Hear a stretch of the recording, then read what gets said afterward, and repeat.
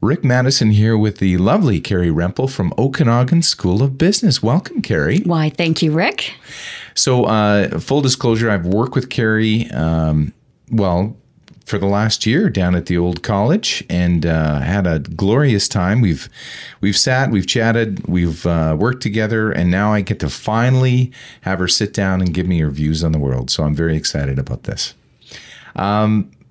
So for the listeners, tell me about you. About me. Wow. I've never thought about that really, Rick, in terms of what people might be interested in. I am an import to the Kelowna area, although I don't know at what point you're no longer an import. So I've been here for almost 20 years now. But it still feels in some ways like I'm new. So I've been a professor at the college for almost that long. And I would say maybe an advocate and a supporter for the nonprofit sector for that entire time as well. I kind of eat, live, and breathe what I do. So, yeah. Now you have some initials and letters behind your name. Care to share that with the group? I've taken a circuitous route to where I am, I guess, would That's be the a $10 easiest. word. It is a $10 word. Thank you for letting me use it. I feel special now. I started out thinking that I wanted to be an engineer because my dad said I couldn't be a mechanic. So that was the only option left then for a professional woman. Didn't like it. Didn't like it at all. So I switched routes and went into sports administration. And those days called phys ed, which is now a kinesiology degree, so another fancy word that I get to use.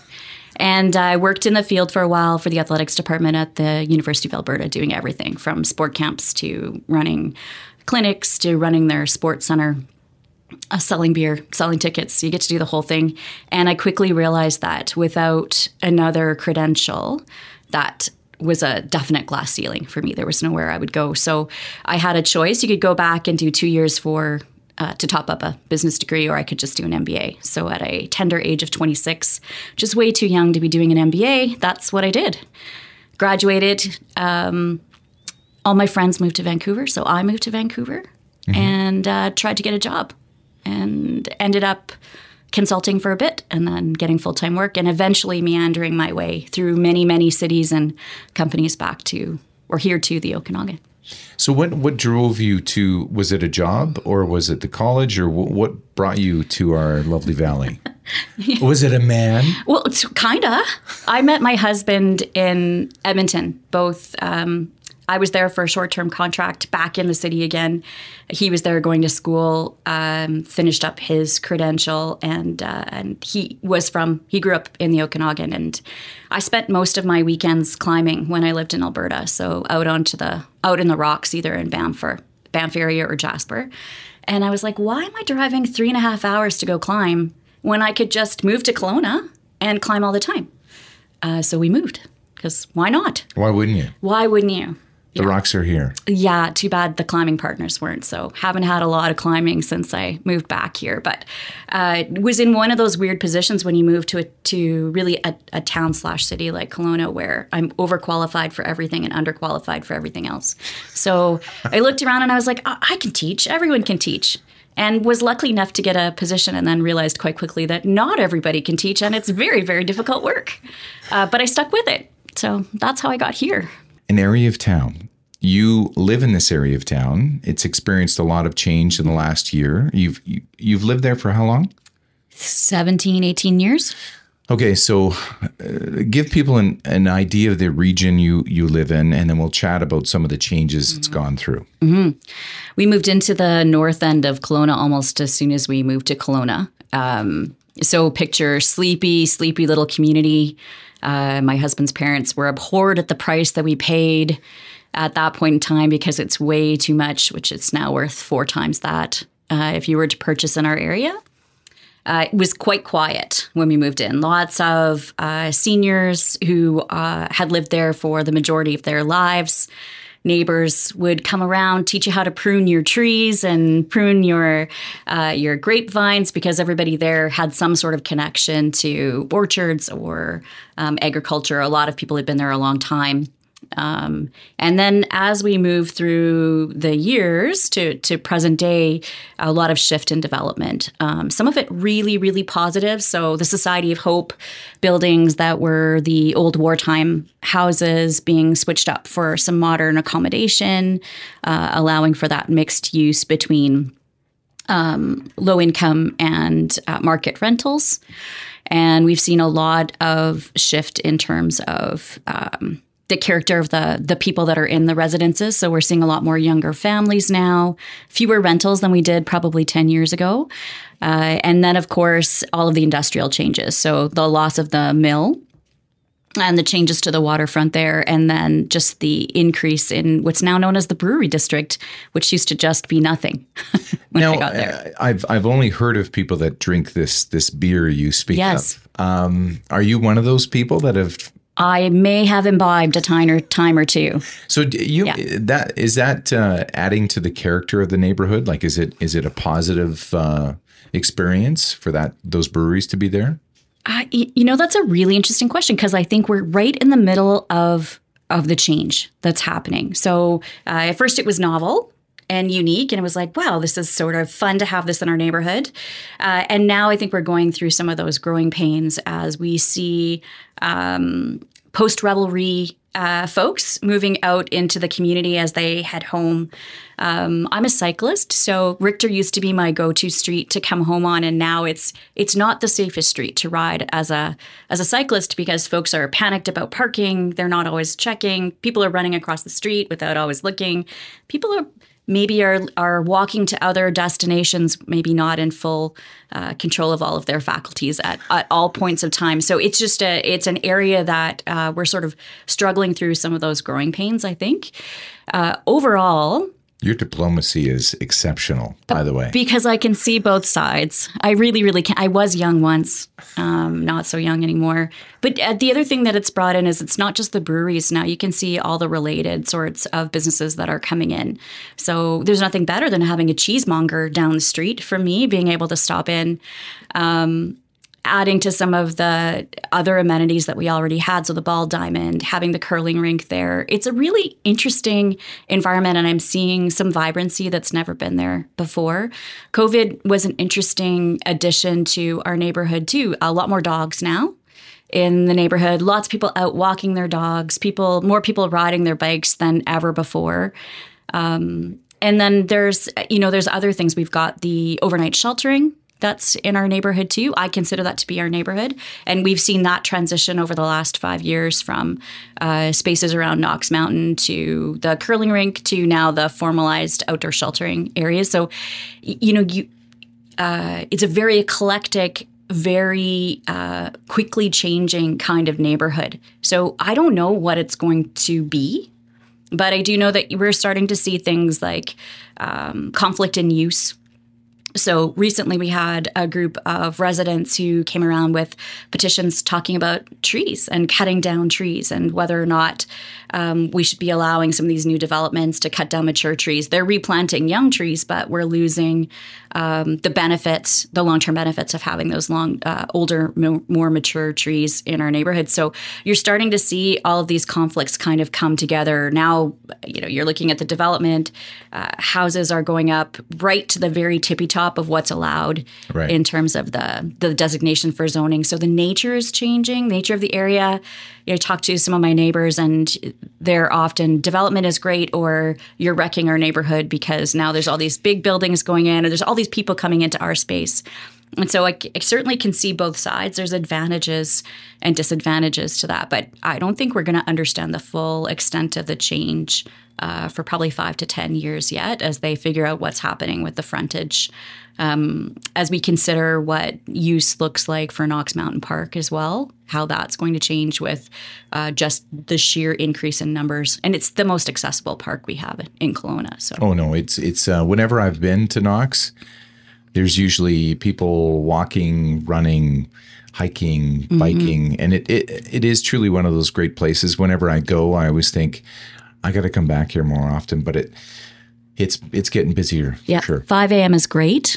There's only a few of us out at that point in time. So if you're wanting some alone time in nature, that's your window. And you and Kylene have done some profound research. Tell me about that, and just A, why you did it, and B, what it was for the listening audience here. Well, profound is an interesting word to use. I think exploratory really might categorize that better. Kylene and I have done some work to try to understand what, for the Kelowna area in particular, to understand more from the voice of people with lived experience of homelessness and those that work most closely with them, what they perceive to be some of the key factors that made them vulnerable to the situation that they find themselves in an unhoused or recently unhoused scenario. And then also to ask people who are deeply embedded in that situation to say what kinds of things would have solved or would have stopped that slide into the situation that they're in. And the motivation to do that work really is that this is our community and these are people that are part of our community. Choices that we make all the time with respect to policy, zoning, all of these things have impacts on how people are able to live and grow. And I have children. I want my children to grow up in a community that supports everybody. We know for many folks in the Okanagan, we're one paycheck away from being precariously housed or are already precariously housed. That divide between those that have a lot and those that have almost nothing is vastly growing.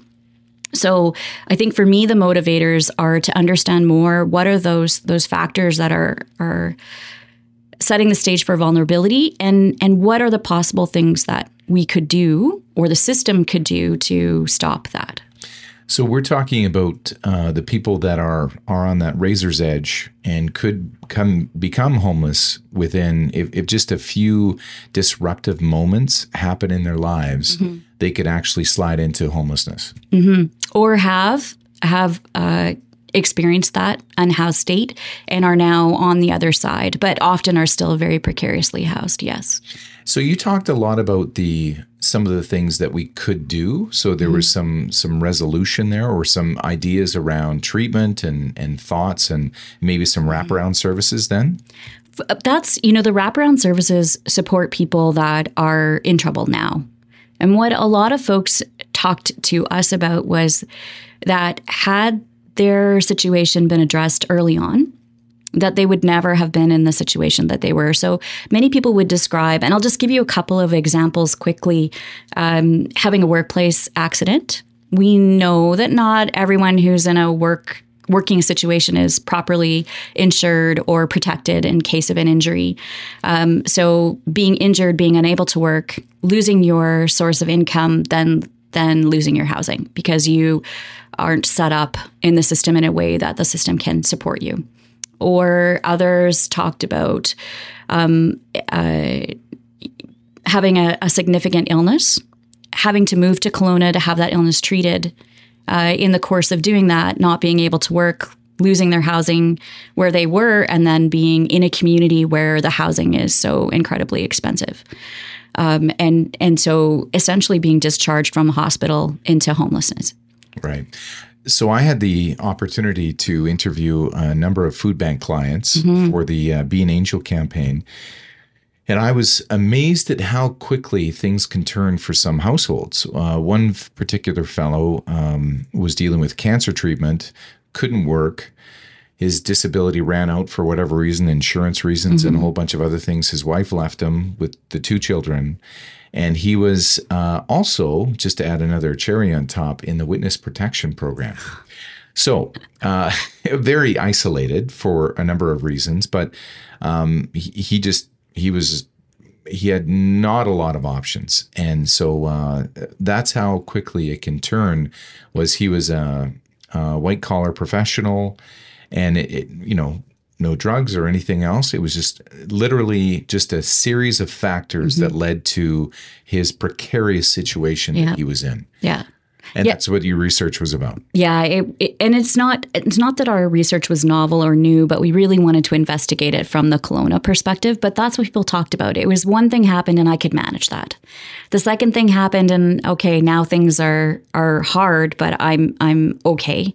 The third thing happens and they're no longer able to call on the resources that they may have had. Seniors are another group, a population group that we often don't talk about, but in Kelowna or in our area, we have a lot of people that are relying on their pensions, they're on fixed incomes. And as we see rent evictions and as we see the change in what the rental market looks like, these folks are no longer able to support and stay in the homes that they may have been living in for many, many years. It just seems like there's, you have a perfect storm between inflation, higher cost of housing, and just it seems like a small bump in the road could literally just send them careening off into the abyss. Yeah. And it's easy to look at just the economic factors when we think about things like this, Rick, but also consider the fact that when people move here, they may be leaving their entire social network behind. Right. Or I'm not sure how many of your listeners might be new or newer to Kelowna, but when I came here, I found it actually reasonably difficult to find a social network. So having kids is one of those things that allows you to you find all the parents that are doing the same things your kids are, and you form a network. But for many of our folks, especially those that are working 2 jobs, how do they find that social network? Or think about, I'm at the college. I also do work with post-secondary at UBCO as well. And how many international students do we have coming in?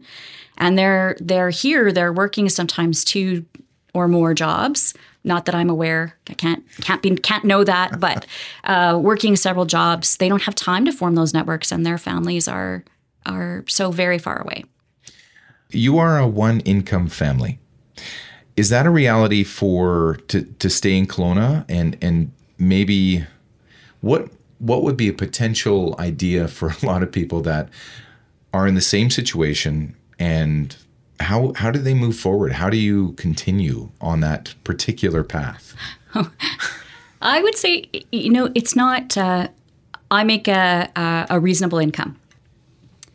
I would be in dire straits if I were renting right now. So we bought a number of years ago at a time when the market was affordable for families, and we had a down payment saved up, so we were able to put something down on our house. But our mortgage payment right now would be half of what somebody is paying in rent. So that's one of the things that makes it viable for us to be a single income family. We've gone down to one vehicle we have for many years. So that also cuts down on some of our costs. But there are sacrifices that we then have to talk about as a family. So our vacations tend to be local. They tend to be related to things that are camping or going out and doing things outside that are low to no cost. We can't go to Florida, and we can't go to Disneyland, and we can't go to Mexico because those things are sort of beyond us. So we try to look at for us, it's important to explore the natural environment around us too, and to establish for our kids that sense of why the environment is important. So those things work, but it's not. I don't know how most families would be able to be a single income family unless you're making very, very good money in Kelowna if you don't already own your own home or don't have some other income like a rental suite or something to support you. It is difficult. And you mentioned earlier about inflation. Just over the last 2 months, like the increase in our grocery bills. So we actually are now looking at what is it that we're cutting down? What is it that we're no longer buying? Those extra coffees at work are not happening anymore. The coffee needs to be made at home and taken to work.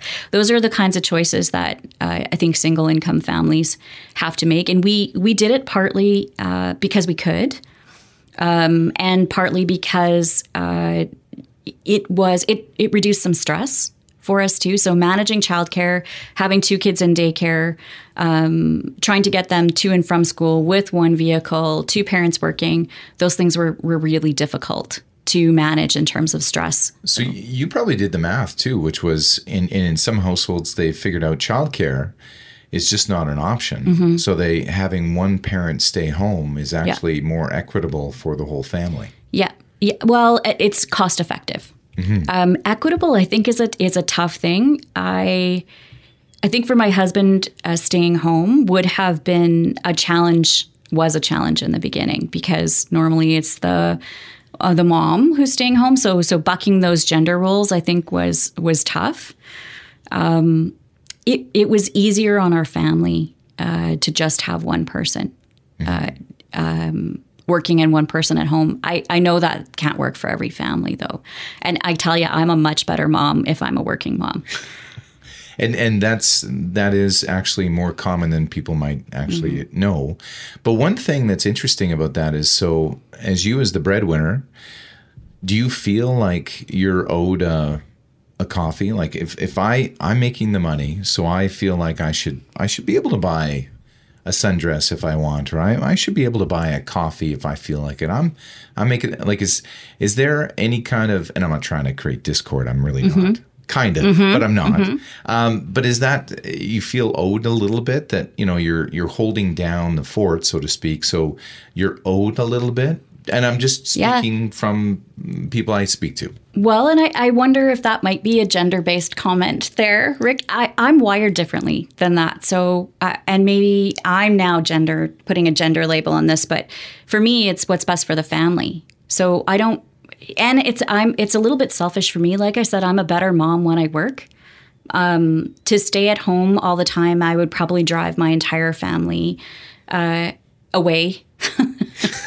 If I were at home full time, I'm not wired that way. And so for me, I look at what's best for our family.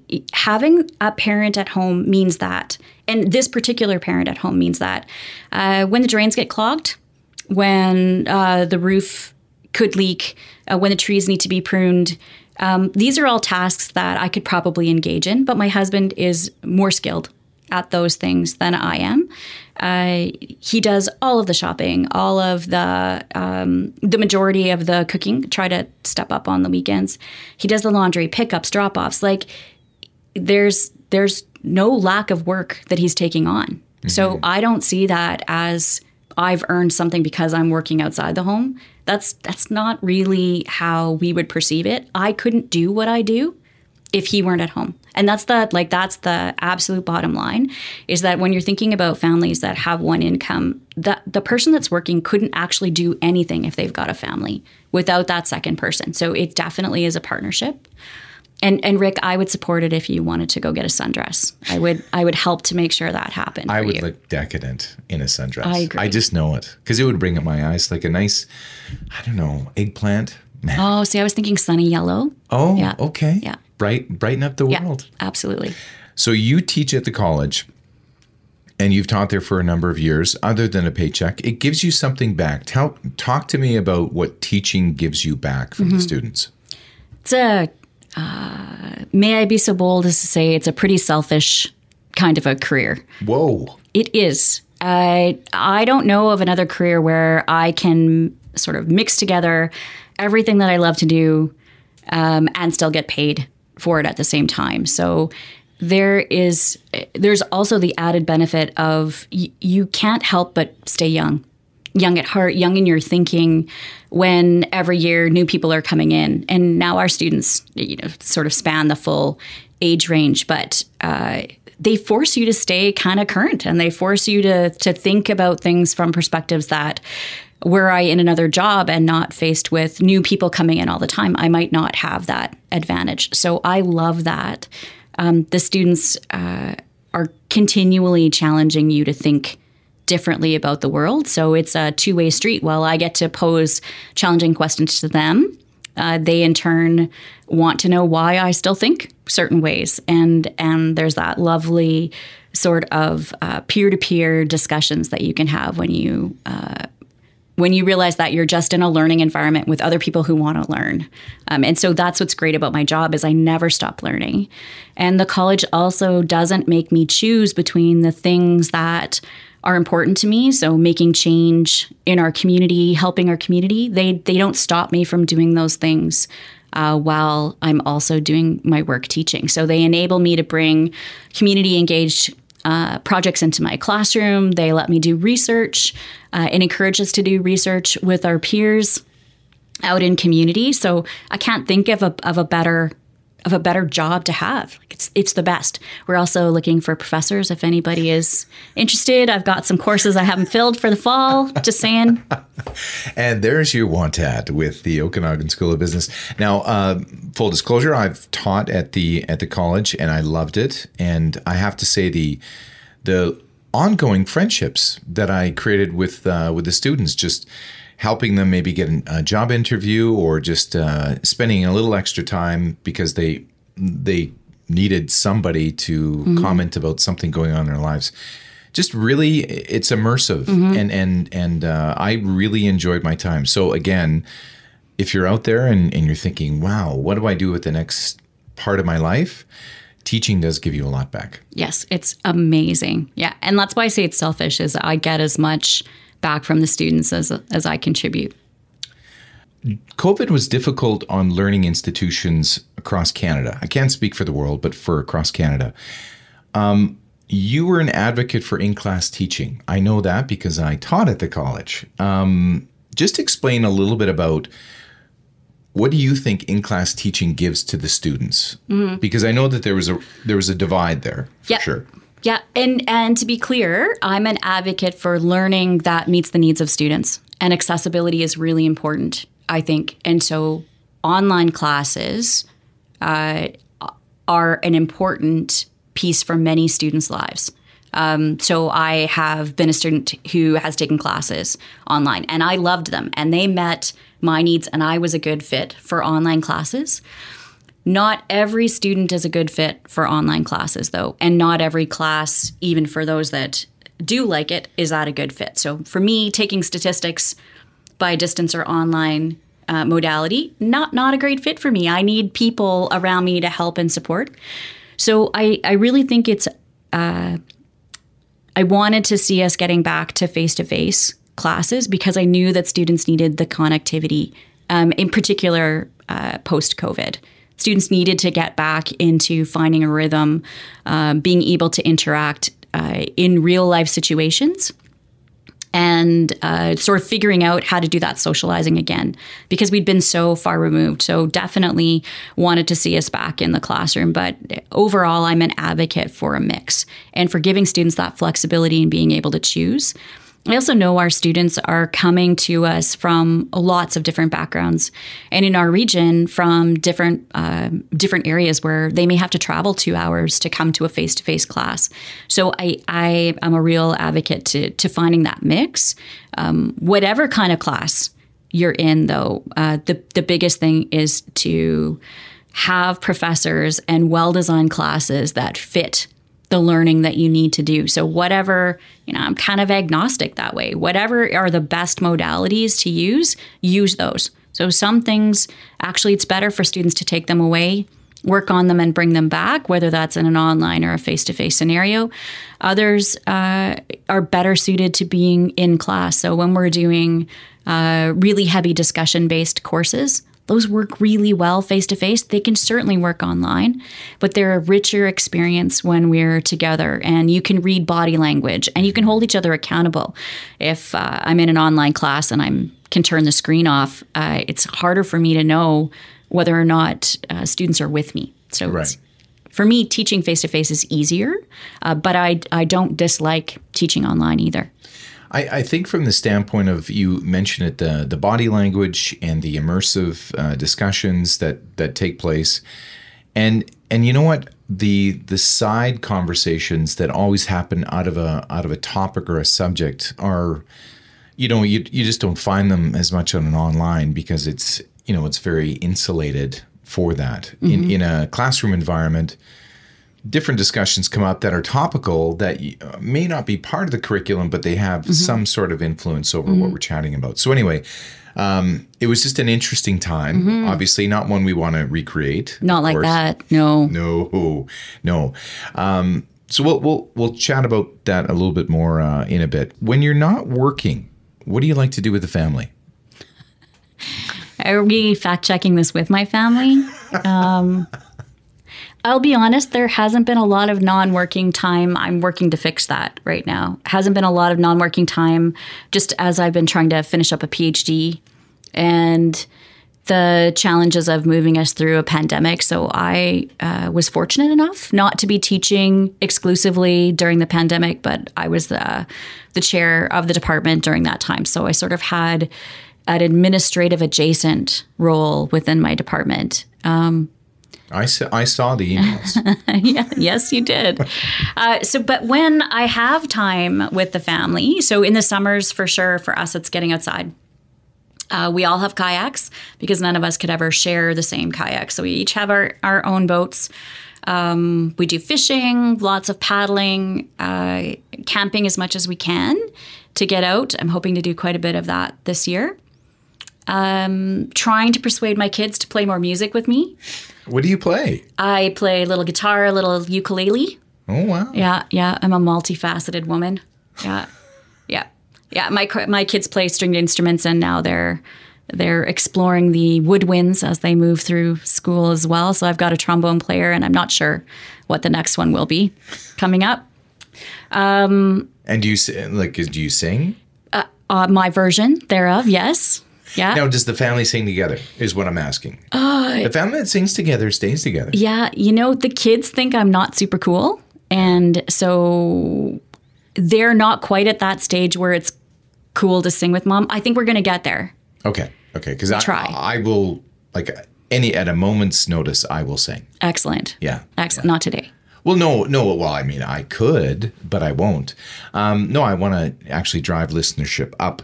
So for me, the singing, though, because I know a lot of families that have played together and jammed together and all that kind of stuff. And it's actually, it brings them closer together. I've seen it. Yeah. I've seen it. I think I shouldn't speak for my kids, but what I'm going to say is that I think that it might be intimidating to be singing because we tend to go into the yard and play. So it's open air. Right. And I think there might be a little bit of an embarrassment factor there. The playing, you can hide a little bit, but the singing, it's not really maybe not a safe place for that with the neighbors walking by. And right. Okay. Well, and that's where the costumes from Halloween might come out. That we could try that. Yeah. I'm sure that's much safer. Very safe. Yeah. Okay. Yeah. You ride to work on your bike. Any good stories you can share with the group that are safe for work? Any good stories? You had one the other day, and you want that story? I want that story. So the nice thing is that you have seen a lot commuting. Yes, and you ride through the city all the time. I do. So there's and I think you've had a lot of great days. Yes, but there's the odd different day. Yes, and you had a different day. So just for fun. Just for fun. Well, hypothetically, I guess it's not hypothetically. You do meet people with different attitudes towards cyclists, and occasionally you meet different people with different attitudes about cyclists and perhaps adults. So I was riding from a meeting to get back to the college, and I may have encountered on my journey at a stoplight, a youthful group of folk in a car who may have, and I'm using air quotes, accidentally tossed something out of the passenger window to the sidewalk and narrowly missing me. And as I approached their open window, I casually inquired as to whether or not they meant to throw that at me. And as someone who knows you, I know the first reaction was actually very gentle. Like you were literally, you kept the high road. It was the high road. It was. I inquired as if they knew I was there. Yeah. Because someone could have gotten hurt. Yeah, because who would do that? Yeah. Yeah. Yes. In their youthful exuberance, I just assumed it was an accident. Right. So as we pulled through the intersection, something else came through the window, and this time actually did hit me. Confirming, or that it may not have been accidental. Right. Yeah. So, and you, given your propensity for the environment and saving the environment, you followed them. I did. It's a slow road. So I was able to keep them in sight, and then I pulled up beside them because I thought this is maybe a teachable moment. And you know what? You're a teacher. That actions have consequences. And so you might actually have to face me. And it wasn't, I wasn't intimidating. I'm 5'2". I'm not super intimidating. Non-intimidating. Yeah.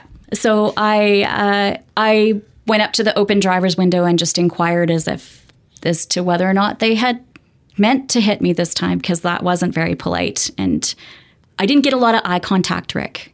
Okay. At this point. And having dealt with, I don't know, 1,000, 1,500, thousands of students, you actually kind of know how interactions go. Mm-hmm. So this learning moment ended up, there was a resolution, I think. Well, I hope there was a resolution. I did finally get someone to ask me or to respond to me that, it was an accident and they just had a bad cherry tomato that they were getting rid of and it accidentally hit me, until I pulled away and they threw the third one. Rick. So I do know the institution at which they were residing, and I did happen to see an official from that institution, and I may have alerted them to the fact that some students may not have been behaving well. But, it was kind of a low conflict. It was a engagement, but a teachable moment. I think so. That actions do have consequences, and every once in a while, one of those old ladies is going to call you on your situation. Low-level superhero? Is that too much? I don't know. Crabby old lady might have been the other way to look at that. I don't know. Yeah, they got their comeuppance. That's right. What do you want to be when you grow up? Useful.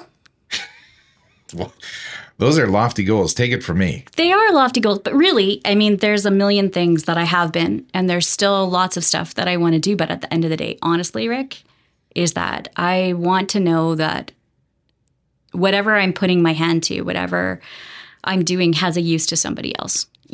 So define that though. Is it the relevance? Is it the numbers? Is it the institution? Because obviously we're with the Okanagan School of Business, but tell me, just stretch out the useful part.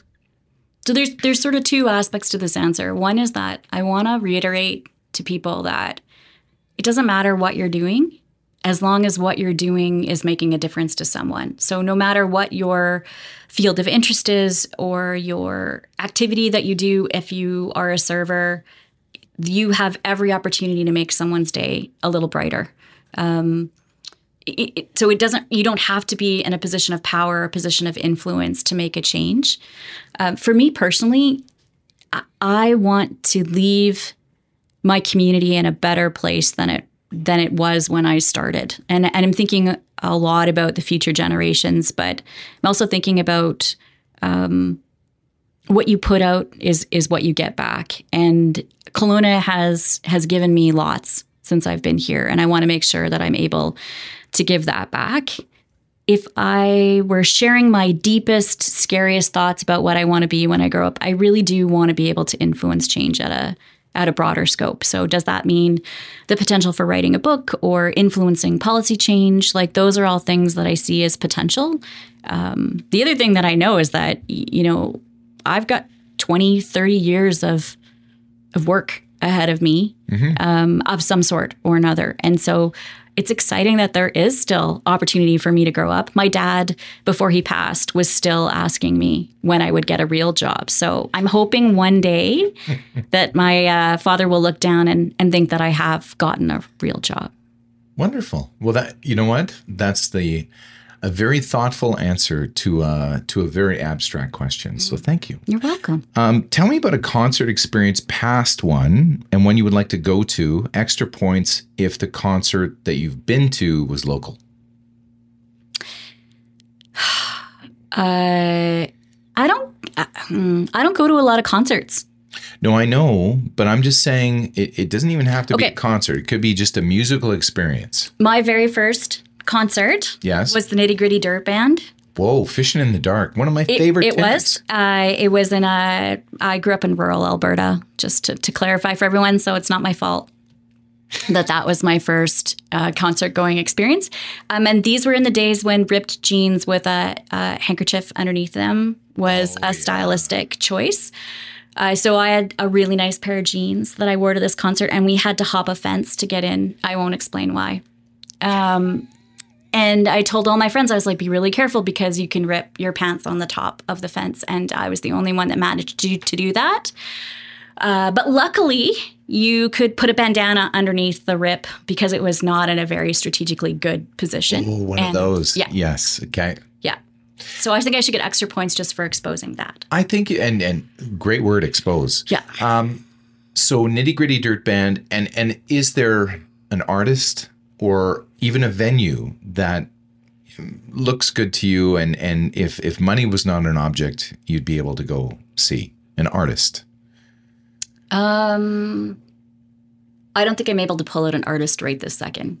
Some of my favorite venues, though, in the world to go explore music, the Gorge in Washington is one of my favorite places to go and see musicians play. But then I've got a couple, anyone who's been to Edmonton who knows White Avenue at all. I spent a great deal of my youthful time at the Commercial, which is Blues on White. And I've seen B.B. King's daughter play there. Nice. I've seen quite a few. It gets a lot of musicians that other big cities don't get in a really intimate setting. So I've seen some pretty fantastic blues groups go through there. So I was just at a small, intimate, I think they call it the living room experience or something like that. And it was Chloe Davidson. Search her up on the old Apple Music. But so much more transformative in her, just in her presence. She's an awkward performer. Like when she spoke, she just very shy but it actually added to her charm. She was far more endearing when she spoke. But she brought up her husband, I think, and they sang a song, but they just looked at each other the whole time. And it was just, goosebumps. It was just a great experience. So music, I love being part of that. And it was a Friday afternoon or evening, and I was thinking, I'm going to stay home. It's better I just rest. So happy I went. And I think that's the key is sometimes you got to get off the couch. And everybody can have a concert experience. Your backyard is the perfect place. I've got some neighbors where they're nice enough to allow me to come over and we'll play music in their backyard, and that's by far my favorite. I'm an introvert, Rick. It might not sound like it, but I am. So just that. Those are my favorite concerts. Is a bunch of people getting together. Perhaps there's some beverages, perhaps there aren't even, and just a bunch of guitars and other music and voices, and that's the best. I do think if I ever did a performance such as stand-up, which is me telling stories about my childhood, which were somewhere hilarious, I think liquor has to be involved because I think it's a great buffer between talent and just a good experience. There is a tipping point, so do be careful. Well, yeah. And that's the key. So I'm going to ask you a question a little bit off the old docket here. I had a friend who's up in Upper Mission, had a bad scare with his daughter. Ambulance said literally they wouldn't be able to get up there. They just couldn't get up there. Could you bring your daughter down to us? They sat in the emergency for 6 hours until finally they just went home. Now, all that being said, is from what you know, and again, anecdotal and just based on all the gray matter in your head, healthcare, any thoughts, suggestions, feelings about our current healthcare system? I know COVID kind of, threw a wrench into a lot of people's plans, but are we careening towards something we don't want, or are we fine? Is everything going to be fine now that the old pandemic is on its way out? No, I don't think we're fine. I don't think we're fine. And smarter minds than mine haven't been able to answer this question, but some things are quite broken. And I'm not sure how yet to get those systems working properly. But I think that the way that we account for and view systems of care, in particular in healthcare, have to change. So we have to stop looking at individuals as a series of procedures that happen to people. So as we start to cost things out, and this is my business hat coming in here, when we start to think about people as cost centers, so these procedures cost X amounts of dollars, and this is how we account for the efficacy of our care, then we are going to continue to have these kinds of problems. We stop seeing people as whole people. I think, and just to be clear, I think the practitioners, I have yet to have an experience in Emerge or in the healthcare system where a nurse didn't look at me and see me as a person, at least once during that interaction. I know there's lots of stresses that goes on. So I think individuals see people as people when they're in those scenarios, but I think that our systems don't view them as people. And I think they view them as widgets or costs or workflows that need to happen. And so when we lose sight of the bigger picture, which is we're trying to provide people with care, we sometimes get caught up in wait lists and lines and union contracts and how people should be paid or not paid and how allocation of funds should go out. And we stop thinking about what's the system supposed to be doing. Mm-hmm. And I'd like to see us go back to some of those discussions. So if we go back to an earlier topic around homelessness, addressing homelessness, people are looking at the systems and they're looking at how the systems interact. We're not doing, I shouldn't say we're not because I'm not intimately involved, but it seems to me like we're not looking at healthcare as a set of systems that have to function and work better than what they do. So would you say that there's, and I understand looking at the whole person, but is it a part of the program, not the program, but the healthcare process? And because a lot of times it's system process versus people process. If you have the systems in place, the infrastructure, then good things happen as a result of those things being efficient.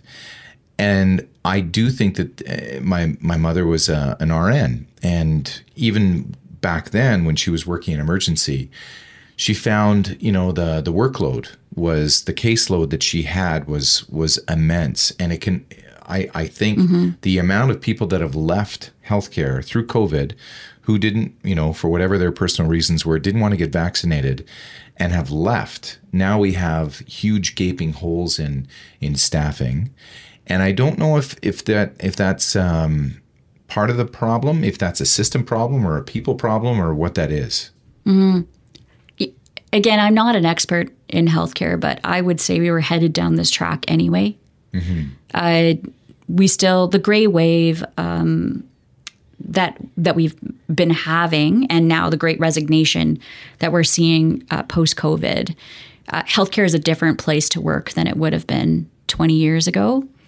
We see people, and this is anecdotal, so again, don't think that I have the statistics or the data to point at to back this up. But I do know from personal experience that we have people in hospital settings that are there because they don't have another place to go. Mm-hmm. So there isn't palliative care for them to go to, or there isn't a long-term supportive housing option for them to go to. So we have a healthcare system, just like our housing system, which is clogged because that next thing that you should be moving into is either full or doesn't exist. And that's what I mean a little bit about people-centered care is, do we also have people attending emergency or in the hospital when another setting would be more appropriate? Is that home care, a home care setting? So that's what I mean by looking at the different systems, because does everybody need to go to the hospital? I'm not sure. But how many alternatives are there out there? We look at the numbers of nurse practitioners that we're able to bring into the system and actually hire in the hierarchical differences between nurse practitioners and doctors, not understanding really what each is best suited to do. Whether or not we're giving nurses the support that they need to be able to execute their jobs properly. And then all the way down to, do we have enough porters in the system to be able to do some of the things that take the burden off of nursing staff? So there's no simple solution to the scenario that we're in, because we've historically, for the last 30 years have been stripping away in our social serving sector, whether that's hospitals, schools, the nonprofit sector. We have moved into a scenario where everything is done by quotas, by numbers, by one-year contracts. We've ceased to look at things long-term. And instead, we're looking at what are the short-term costs and the short-term outputs, and we're not looking longer term. And so for somebody like me, that's where my brain always goes, is to the system and to sort of taking a step back and looking at that bigger picture. And I just don't know that we have that ability within the construct of how we manage our healthcare system right now. And what would the incentive would be to, to disassemble it, like reverse engineer it and go, how do we build it better, like looking across the world and say, okay, which system is really dialed in and which one is really serving the populace and which one should we emulate? I don't know if there's any kind of advantage for anybody to even look at the healthcare differently other than just, okay, we might have a broken system, but no one really is going to take the ball and run with it because whose job is that? We don't know. And it seems like we're just going to continue to putter along until something catastrophic happens or some other better option shows itself. I don't know which path we're going down, but tell me about some of your favorite students, no names, but what impressed you about them? Oh, just their sheer excitement for life and their willingness to ask really hard questions of themselves and of other people. Those are my favorite students. The ones that are maybe a little bit pushy, a little bit edgy, but whose hearts are really in the world instead of centered within themselves. And they just care and they want to learn and they're interesting to talk to. My favorite students have such diverse backgrounds too. They're certainly different than me. They have different perspectives than me, different life experiences. That's what makes them special, I think. It's fun too when you meet them and they do have that verve for life and just they're almost like an unstoppable force. And I hate to say, who's going to make just a massive impact, but a lot of times they come in and they resonate, they engage, they bring people together, they interact with other students.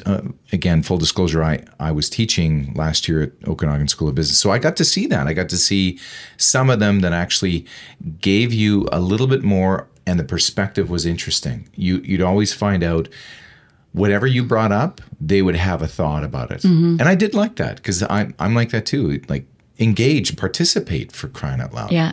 It's going to sound hokey, but I actually find them quite inspirational. It gives me hope that something's going to change because I'm not sure I recognized other students like that when I was going through post-secondary, and I'm not sure that I was encouraged to do that. I also wonder, I try to pump energy into those students too, because I wonder what could have happened to myself or to my other classmates if they'd had that kind of attention going through, if we'd had that attention going through school. And and by attention, I just mean actually having someone hold a mirror up to them and say, okay, this is what I think you're saying. Is this what you're saying? Is this what you really mean? So I love those students, and they do inspire me every day to keep trying and doing something different. And I don't think they recognize that. I don't think they recognize the impact that they have. Oh, this reminds me, I should tell them sometimes. And they keep you young. Yes. We have a bit of a labor shortage. Do we? We do. And is there an end in sight? Are we just going through a cycle? Like, what are your thoughts on our little... And it's not just the Valley, it's various other places, but thoughts on labor shortage? That's a tough one because I think there's so many things that are culminating into having the labor shortage, right? So you can point to the pandemic and say so everybody was on CERB and so now they don't want to work. I'm not buying that one 100%. There might be some truth in that, but not 100%. people that I know that have changed careers during the pandemic did so because it was finally that push that they needed to get out of a job that didn't meet their needs for a variety of reasons. I also saw during the pandemic a lot of people take stock and say, why am I still doing this? And maybe it's time to do that retirement piece. And so that's the part of the Great Resignation, is that we actually are finally seeing, sorry, I shouldn't say it that way, but I've been waiting for the baby boomers to retire for about 40 years now. So I'm hopeful now that there'll be some opportunities for those of us that have been waiting in the wings for what seems like forever to move into positions where we can make some change or take on some different responsibilities. The youth or younger folks today are far more intentional than I think I was about thinking about my career. And they're going to be asking questions about employers and work and asking them from the perspective of, what does this job role individual have to offer me? And that sounds a little bit selfish, perhaps to some of our ears. But what I really think you can translate that as is that it's an intentionality that says, I want to grow and build my skills. And is this opportunity one that's going to allow me to do that? Because unlike my generation, this generation has choice. They do. And I think sometimes challenging the employer, and I tell that to a lot of people that are looking for positions, is, you're there to interview them as well. Mm-hmm. Is this a place where I'm going to grow and develop, or is this a place where I'm just going to work? And knowing the difference. I mean, that's the other thing too. But I think sometimes we are unhappy because we haven't done our due diligence in saying, where am I going into? Have I talked to any of the other people working there? Have I figured out the legacy of this company, the reputation, some of the stakeholders? And then you start to get a very clear picture. And then, and only then, will you have a true picture. Yeah. A short story, I had a startup idea, which was uberemployers.com, and wrong name Uber because another company picked that up. But it was all about telling a story of your companies in such a way to articulate your culture. In other words, you get a better fit with that employee, and you get a happier workplace because they found a place that's really part of their niche and really in their sweet spot. So I mean, from my standpoint, that was something that was coming, but Indeed came along and just screwed up my plans. But anyway, I know. I think for us here too in the Valley, you can get complacent because I don't know how many times I was told I took a 50% pay cut when I came to the Okanagan. And that was expected. Just 50. It was just 50. That was a lot though back then. I'm still not making as much now as I made before I moved to the Okanagan. Wow. Like in actual dollars, not even in real dollars. So those of you that was not a helpful pitch for anybody wanting to teach, by the way. Just remember, there's lots more than financial reward in this job. Exactly. But I think you became complacent because there were enough people and there were enough workers, and you didn't have to be an ideal employer and you didn't have to think about some of these things, but you do now. And the flip side to that is, are we actually supporting this next wave of people coming in? And I won't use generation because I'm seeing lots of people from a variety of generations come back into post-secondary or looking for opportunities to change their skill set. And the post-secondary world is slow to move and change and shift. And there's reasons for that are good reasons and some are not good reasons. But understanding what the expectations are and then trying to morph within a structure that doesn't change quickly or doesn't allow for shifts can be difficult. So how are we growing and changing to meet the needs of the students that are coming into us that want to address the labor force challenges that we see in the Okanagan? So I'm hopeful that the college is starting to make some of those shifts to be able to more appropriately support people as they're looking for what that next stage in their life is, whatever that is. Like I knew it would be. Well, the first time we met, it was a pre-interview, and we decided to have a barley sandwich at one of the breweries, and I would say it was just an effortless conversation. So I knew today would be. I really did. I think that's maybe a credit to your skill, Rick. Whoa! You Mutual Admiration Club, 2 tickets, please. I have a question for you. what challenges, and you spoke about it just before this, what challenges does the college have going forward? And the reason I just speak about the college is because we're, you and I have both worked there. Mm-hmm. There's other learning institutions, they have their challenges too, but is there anything that you feel like, the Okanagan College is really going to be facing going forward that they really do have to, start tackling? Mm-hmm. The first thing is we just released our new strategic plan called Inspire. And I am a big fan because it actually does speak to everything that I think that our institution can and should be doing in the Okanagan. So I'm excited about that. It's bold, though, in terms of how our institution is looking to implement that. And we are a bureaucratic structure being asked to change quickly in a short time frame. So internally, I think that's going to create for a very interesting next 3 to 5 years for us. I'm excited to see that change happen. The other challenges for the college are the Pandora's box that got opened with COVID. And so that's changed the way that communities see post-secondary institutions and how they see education. And so when we look at someone like myself who's come through formal post-secondary education and I'm still continuing on with that, do I actually know what the next generation of learners is looking for? So how do we as an institution pivot?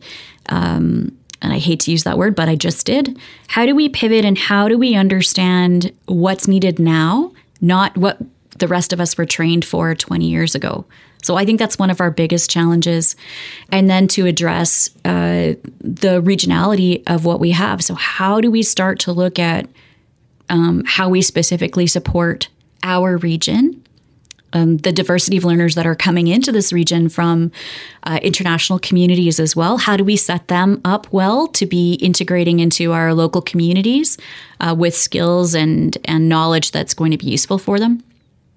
And how do we all do that knowing that accessibility is a challenge, transportation is a challenge, housing is a challenge, affordability is a challenge, and we're not an organization that moves quickly. So how do we make all of that happen? And the things that we have on our side are passion, amazing people that care so much about the students that we work with, the community that we live in. So I think we've got the resources that we need to be able to meet that challenge. And I hope we're up to it. So it sounds to me like, is this document available for the public? Mm-hmm. It is? Yep. Okay. There's an Inspire plan on the Okanagan College website. And it speaks to Okanagan College transforms lives and communities. I know our mission statement. I'm a product of the institution for sure. So you can take a look at that, but I invite you to, listeners, if you're interested, I invite you to talk to anybody who works at the college. And we are going through this process of understanding what that new strategic plan means to us. So engage with them in a conversation, get them excited, and by happenstance, hopefully you'll get excited and want to find ways to contribute or come and be with us as a learner. So how can people listening, how can they engage with the college? Because, I mean, a lot of people probably, maybe it hasn't even occurred to them that there's different ways to do that. Yeah, so many different ways. If you are philanthropically inclined, there's lots of ways to use your time, talent, and treasure. So we're always looking for judges.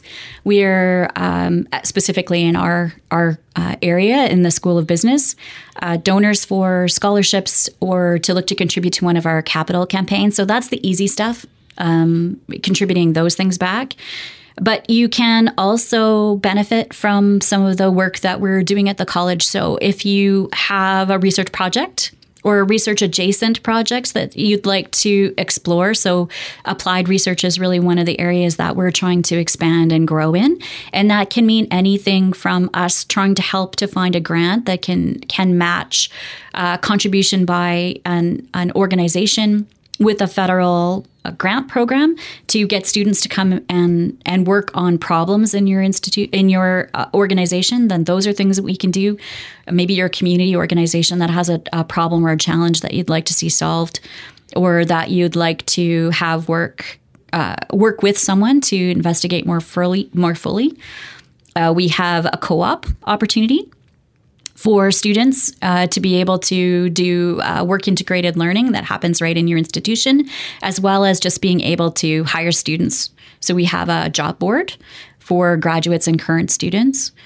There are really lots and continuing studies. So if there are some little learning pieces that you want to explore, we have those opportunities available for you. But everything from learning how to build stuff in the wood shop. So you can go as an adult learner and learn how to use all of those fantastic tools. What? Yes, you can. Your kids can come in and learn how to be a pastry chef in our summer camps. Or I noticed there was a camp for Dungeons and Dragons D&D this year at the college. That's one of the summer camps. So there's so many different ways that you can come and engage and work with us. My son went to one of the camps. He's 18 now, so it was years ago, and it was a construct. It was I think it was called Technics, or it was some sort of building apparatus, like Lego but bigger. And he had one of the best experiences ever with an instructor there who just basically he was a big kid too. So he says, I wonder what we could build today. And they built these amazing structures. I come in at the end of the day and literally floor to ceiling, huge. And they'd have a little ball, or they'd just see how different things moved and worked. And his mind just opened. And I was just so thankful, because I wasn't going to do that with him. And I'm so happy he was able to do that. So, these camps are just wonderful things for kids. Yeah, so many different ways to connect. And I think we really want the community to think that Okanagan College is there to support you in your learning, not just at a specific point in time, but all the way through your life. So we even have seniors that come back to take classes with us too. So we're a welcoming institution, and we have 4 campuses, 5 if you count our Revelstoke campus as well. So we're spread out throughout the valley. We're here. We're fun, really. We are fun. We're fun. We're fun. Super fun. Rick Maddison here with Professor Kerry Rempel, Okanagan School of Business. We're going to get you back, because we didn't even cover all the stuff I wanted to cover. But anyway, I may or may not have been part of a documentary that talked about the gap between oil and let's face it, Canada has oil, has resources. We do. We have energy. And it just talked about, we have one customer which tells us pretty much what they're going to pay, versus the world market, which, obviously would be a little bit richer for our vaults. And so my thought in doing the documentary was how much better Canada might be if we were able to get oil or energy to Tidewater to sell it to the world market. CanadaDebtSolution.ca. And one of the things I think about is Scandinavian countries that have done this have actually been able to pay for post-secondary education for a lot of their people, because they believe by paying or getting this money, the profitability to build more, greener technology, and really, when you have money, you have options. But one of the things that they're doing for their populace is to help them get post-secondary education. Why? And I know that resonates. It should resonate with you. Why would that be such a better future for Canada if you knew the government with the profit would be able to pay for your post-secondary? Let's just talk about the world we could live in. Yeah. Well, I mean, you've set me up for failure here, Rick, because you've said, how could I not want that to be the future? And it's so much more complicated than simply saying that oil revenues could pay for post-secondary, because I grew up in Alberta and they didn't.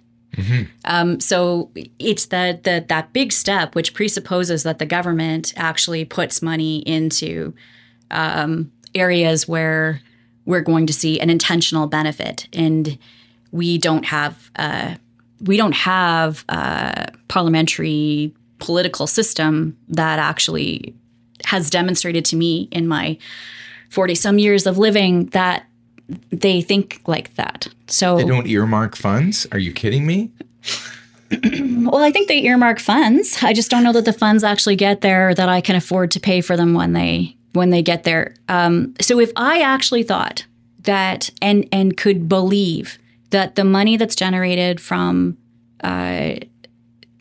some sort of production or distribution of oil from in the ground to out of the ground, if I believed that there was a government system that could actually take that and put it to use as an investment, we would be having a different conversation. But I simply have a hard time seeing a reality in which that's the case. But I now have to go watch your documentary because maybe I will change my mind about that. And I am pretty open. I mean, I grew up in an oil town. As cattle and oil were the only things that made our region run. So I understand why it is so important. But I also know that for the last 30 years, I've been asking the questions as to why aren't we investing the proceeds? And that's because we don't own a lot of what happens with the oil. So where foreign investment takes that money out. So the arguments are challenging for me because I'm not informed enough to understand how all of those monetary funds are used. So that's some ignorance on my part that I could learn more about. But I'm for anything that is taking our primary resources, is looking for ways to either turn them into something that becomes more useful to us as humans in Canada, or is creating other sources of revenue for us, and is then investing that money in things that create a social good. Because that's the Canada I grew up with, where we thought about our neighbors and we thought about long-term consequences and we tried to invest. But that's not what I'm seeing happen right now. Well thought out. So if I'm to understand all of this, is that on the next show, you will have a dissertation on this? Now, I already have another dissertation I have to do first. Okay. Such a pleasure speaking with you, Kerry Rempel from the Okanagan School of Business, Professor Kerry Rempel, and we'll do this again. Okay. Sounds good.